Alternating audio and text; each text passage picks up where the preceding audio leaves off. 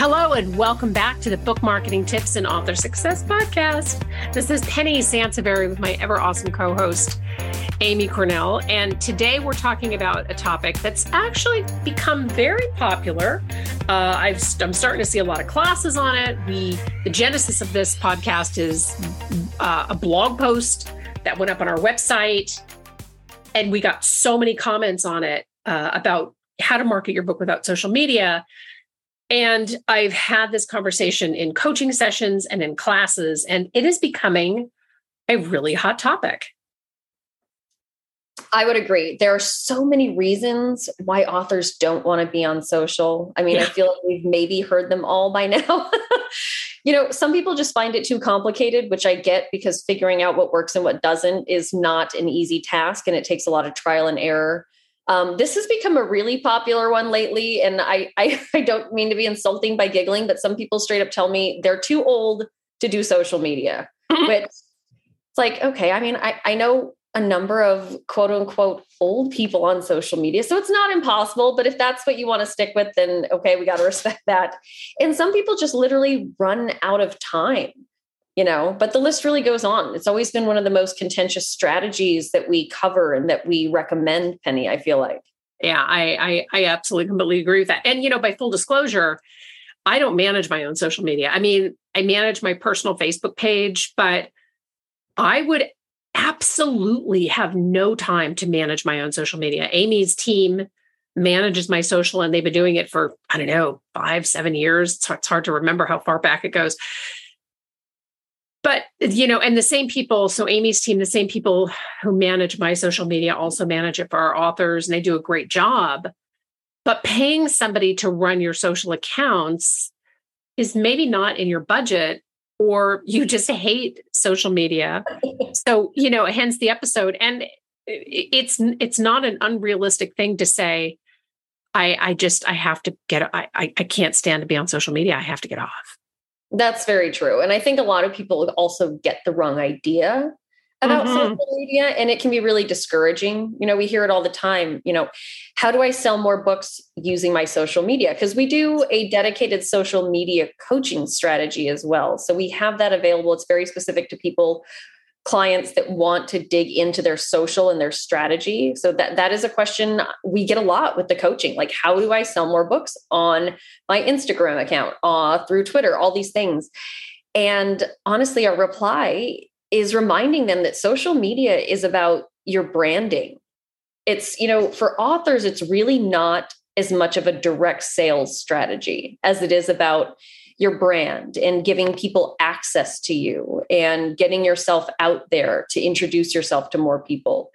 But, when we start saying that, and I think whenever we say like, well, this doesn't necessarily sell you a lot of books, I feel like we start to sound like the teacher in the Peanut series, Yes. Like, once people hear, well, it's not about sales, you know what I mean? So yeah.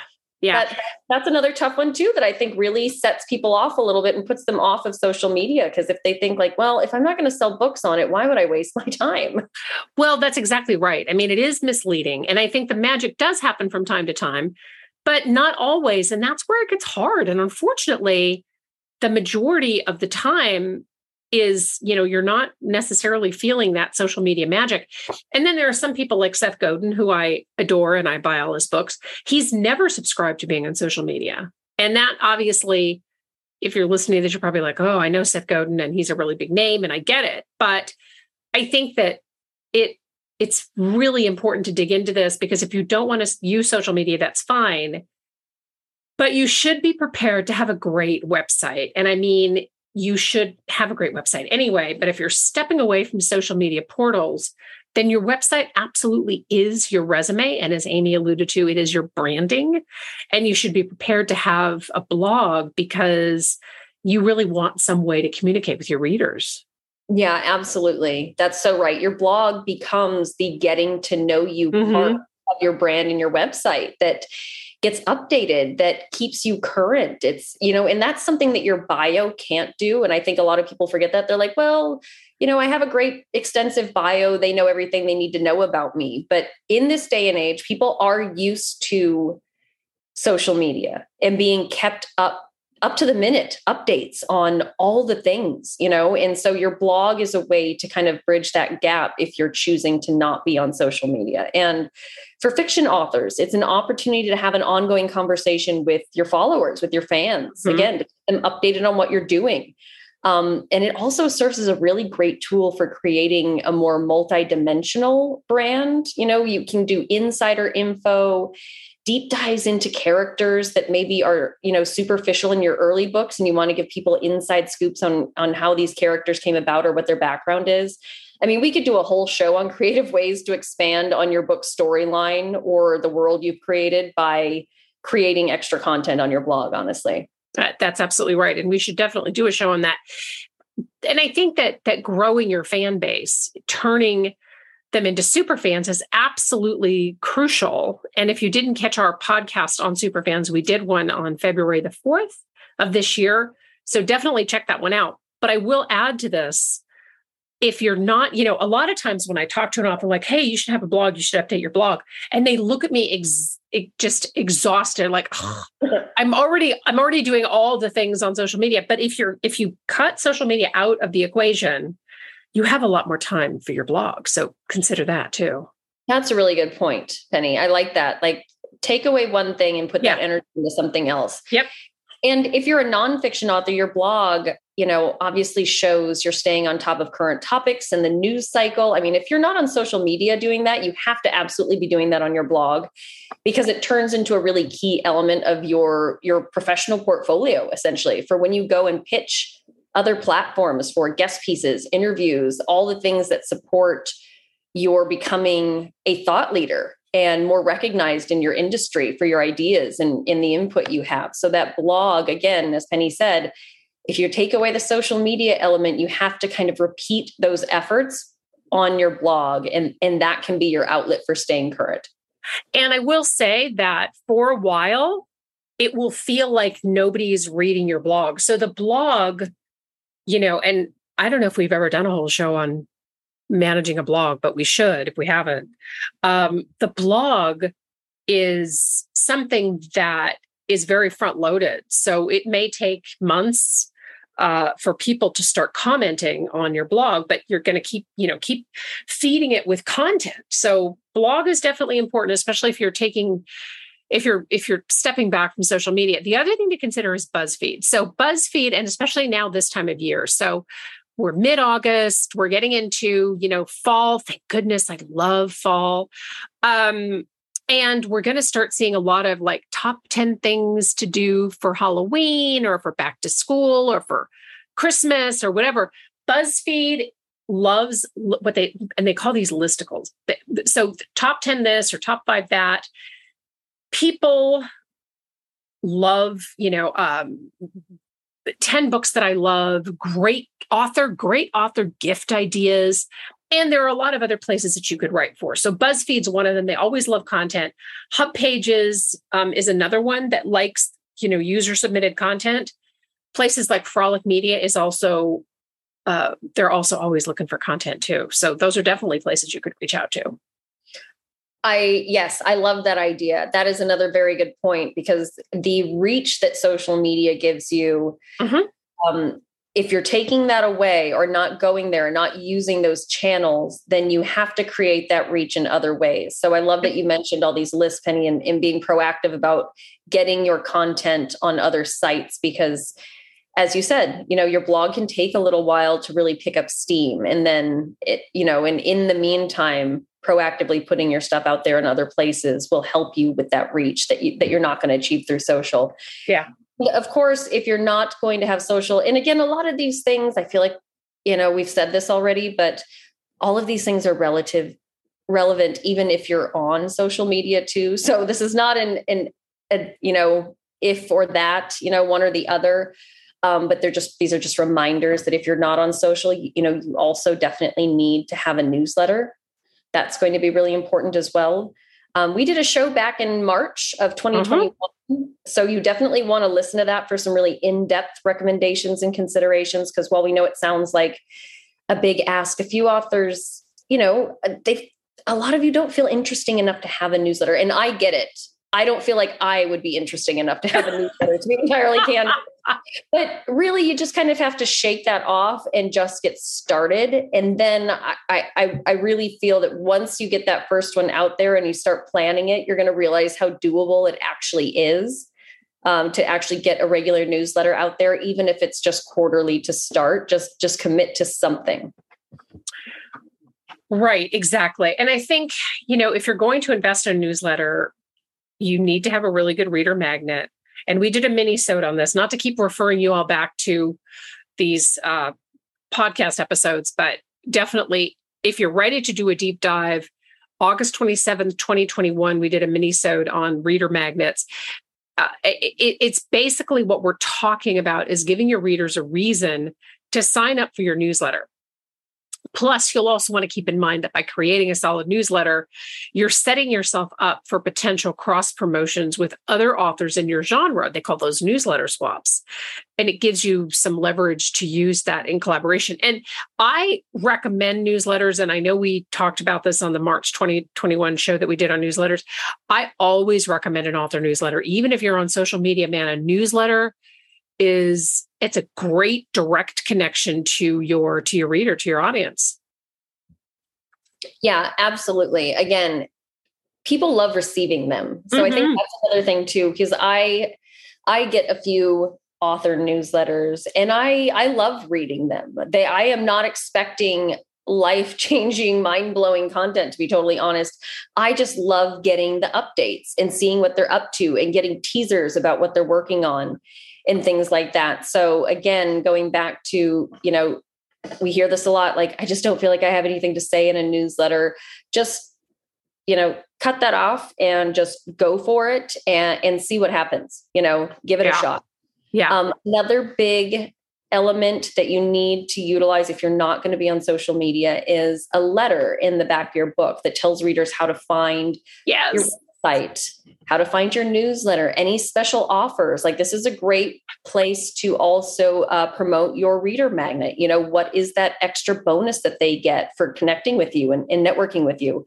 Penny talks about this a lot. If you haven't picked up on the theme yet, what we're doing is giving you alternative ways to funnel traffic to your brand and your website that you won't be getting through social media channels.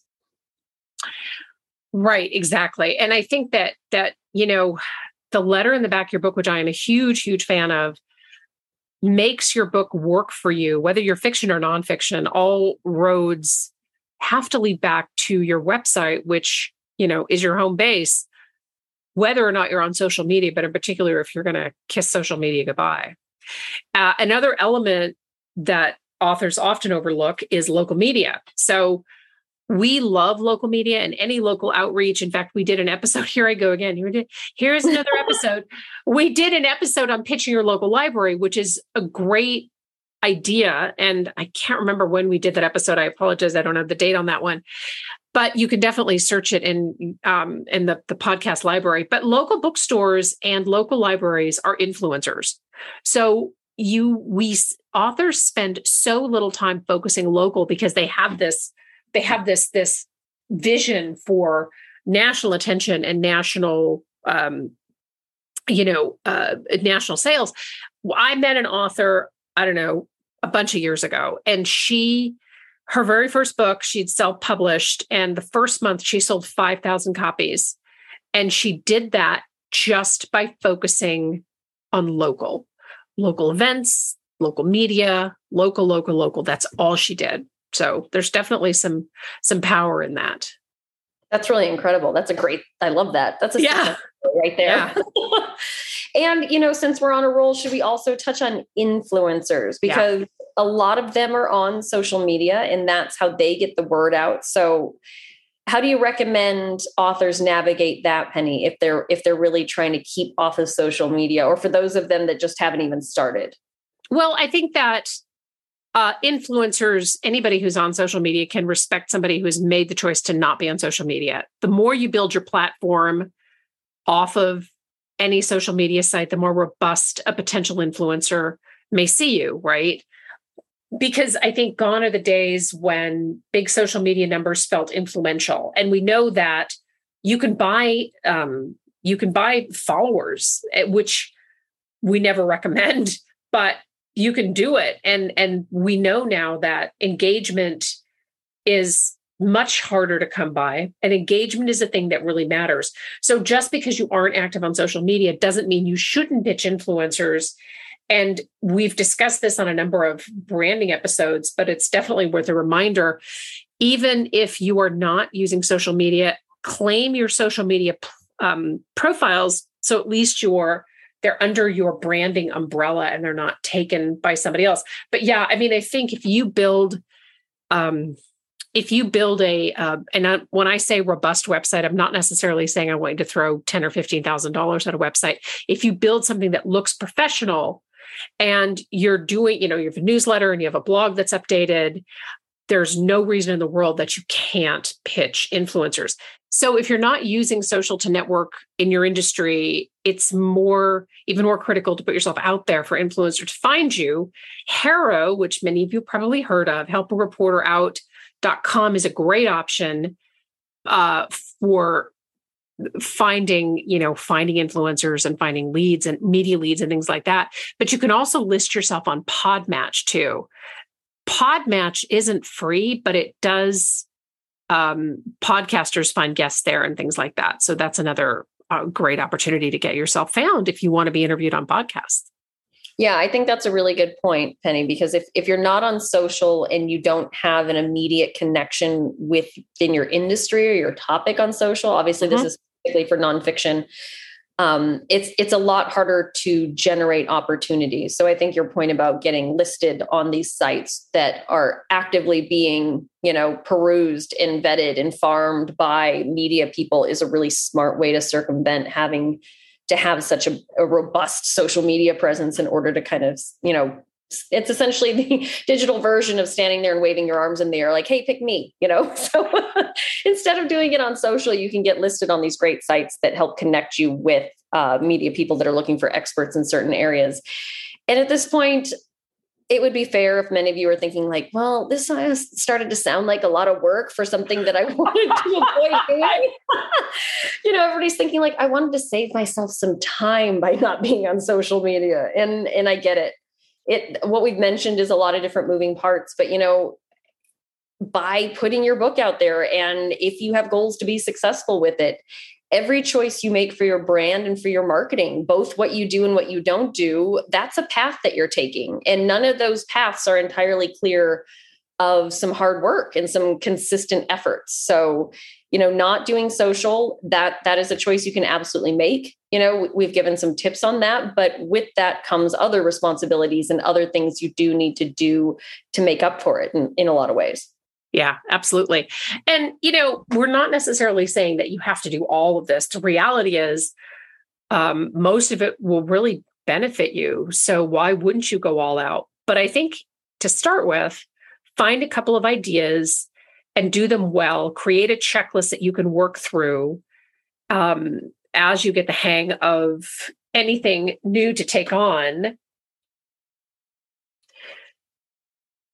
So ask yourself, if social media is really worth your time, if you have a robust following on social and lots of engagement, then I wouldn't recommend ditching it necessarily. But if you're flailing and you've already given it a shot and you're listening to this and you're nodding and you're thinking, I would really like to get off of social media, then you might want to consider, expanding into these other areas. And you can also try, like I said, one or two of these even and stay on social if you're not really willing to kind of pull the plug on your social media accounts yet. I want to thank you so much for listening to this show. And I want to say part of the reason for wanting to do this show was also because there's so much chatter out there about getting off of social media. We love your ideas. So by all means, send us your ideas. There's a way to contact us in the show notes. We love a review wherever you listen to podcasts. So be sure to leave a review. We love those. Thank you so much for listening. This is Penny Sansbury and Amy Cornell, and we'll see you next time. Bye-bye.